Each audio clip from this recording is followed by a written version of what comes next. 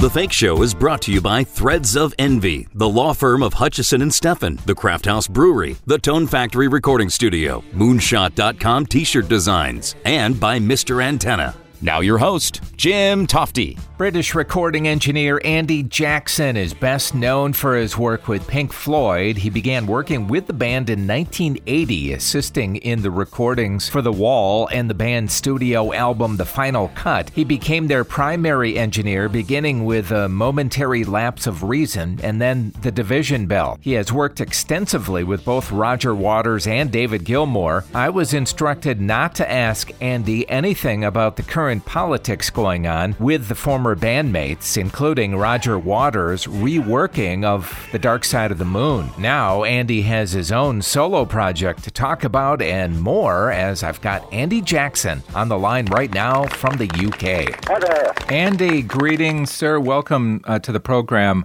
I've long wanted to talk to you about the work you've done over the years, and now you have this solo album, 12 Half Steps. Congratulations, first of all. Thank you very much. Where does the title come from? It's the 12 musical notes.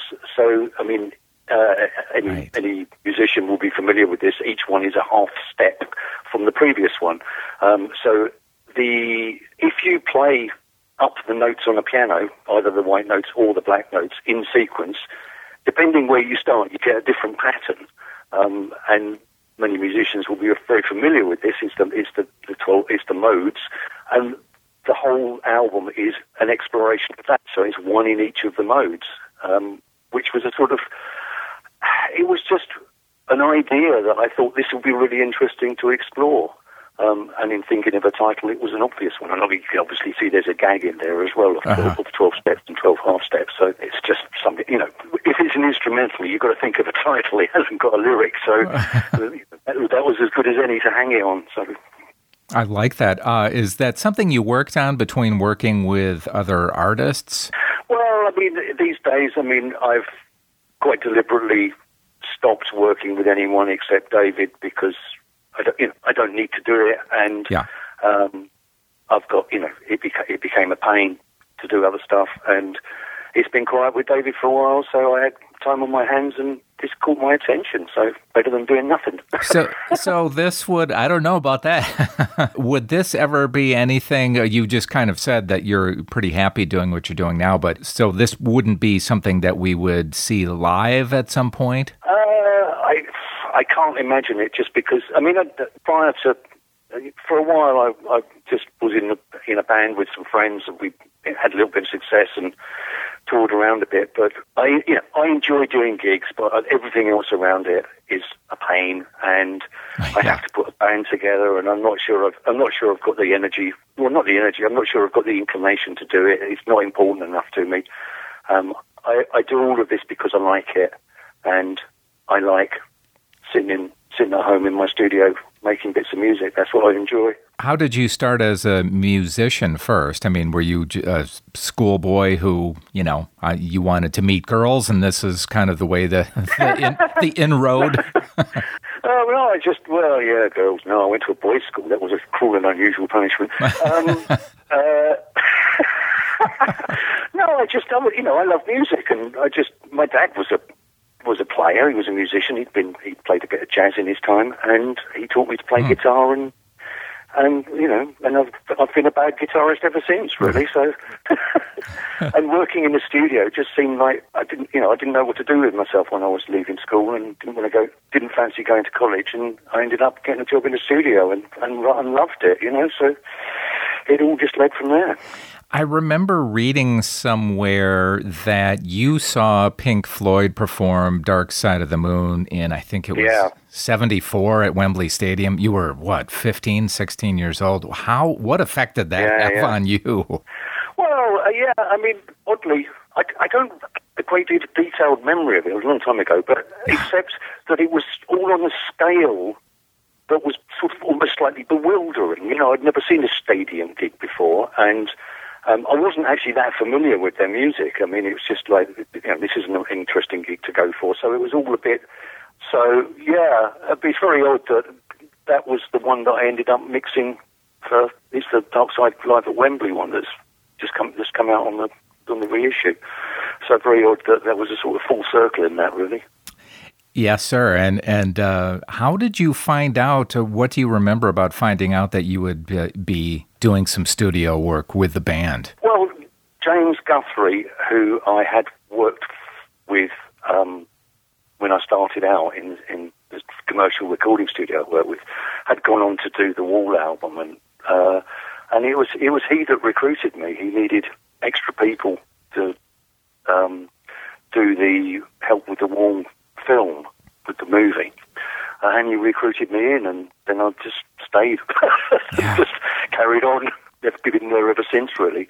So it was, I was familiar with what was going on anyway, because I was in touch with James, and obviously it was a really interesting opportunity to branch out and leave the studio where I was working and go and work for a band that I really liked. So, which I regard myself as incredibly fortunate that I ended up having a career with a band I really like, because a lot of people end up working with stuff they don't like.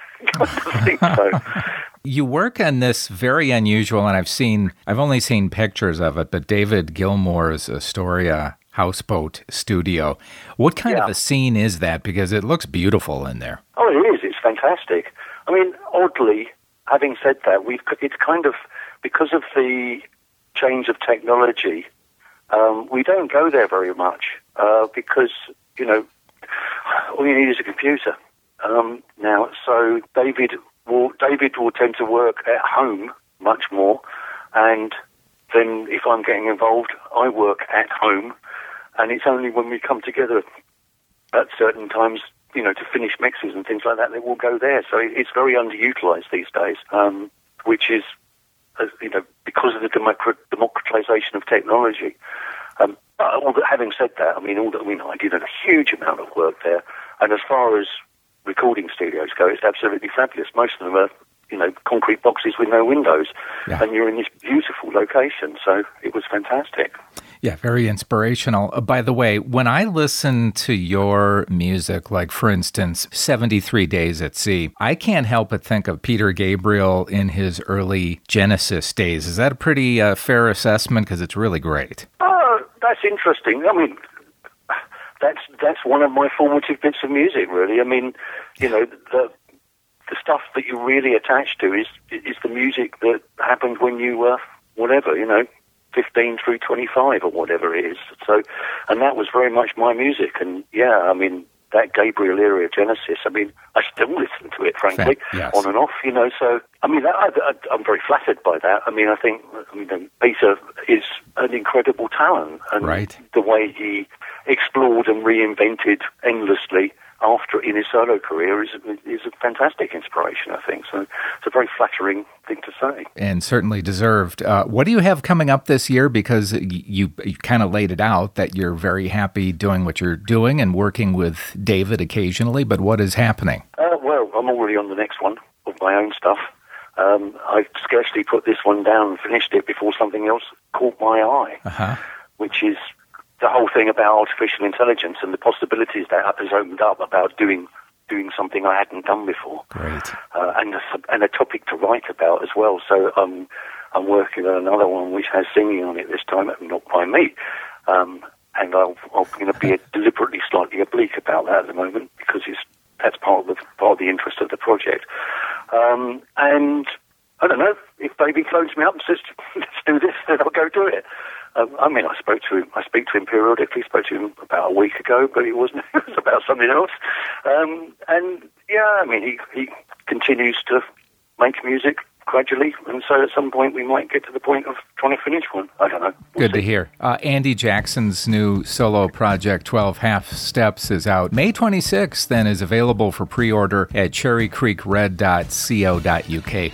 Andy, a pleasure. Thanks so much. Thank you. Thank you very much. Oh, to be a fly on the wall to see what he saw while working with Pink Floyd. He spent a lot more time with them even than did Alan Parsons. Just amazing. What a life. That finishes this episode of the Fake Show podcast. I'm Jim Tofte. Thanks so much for listening. I'll see you next time. Listen to The Fake Show anywhere on SoundCloud, Stitcher, iTunes, and thefakeshow.com.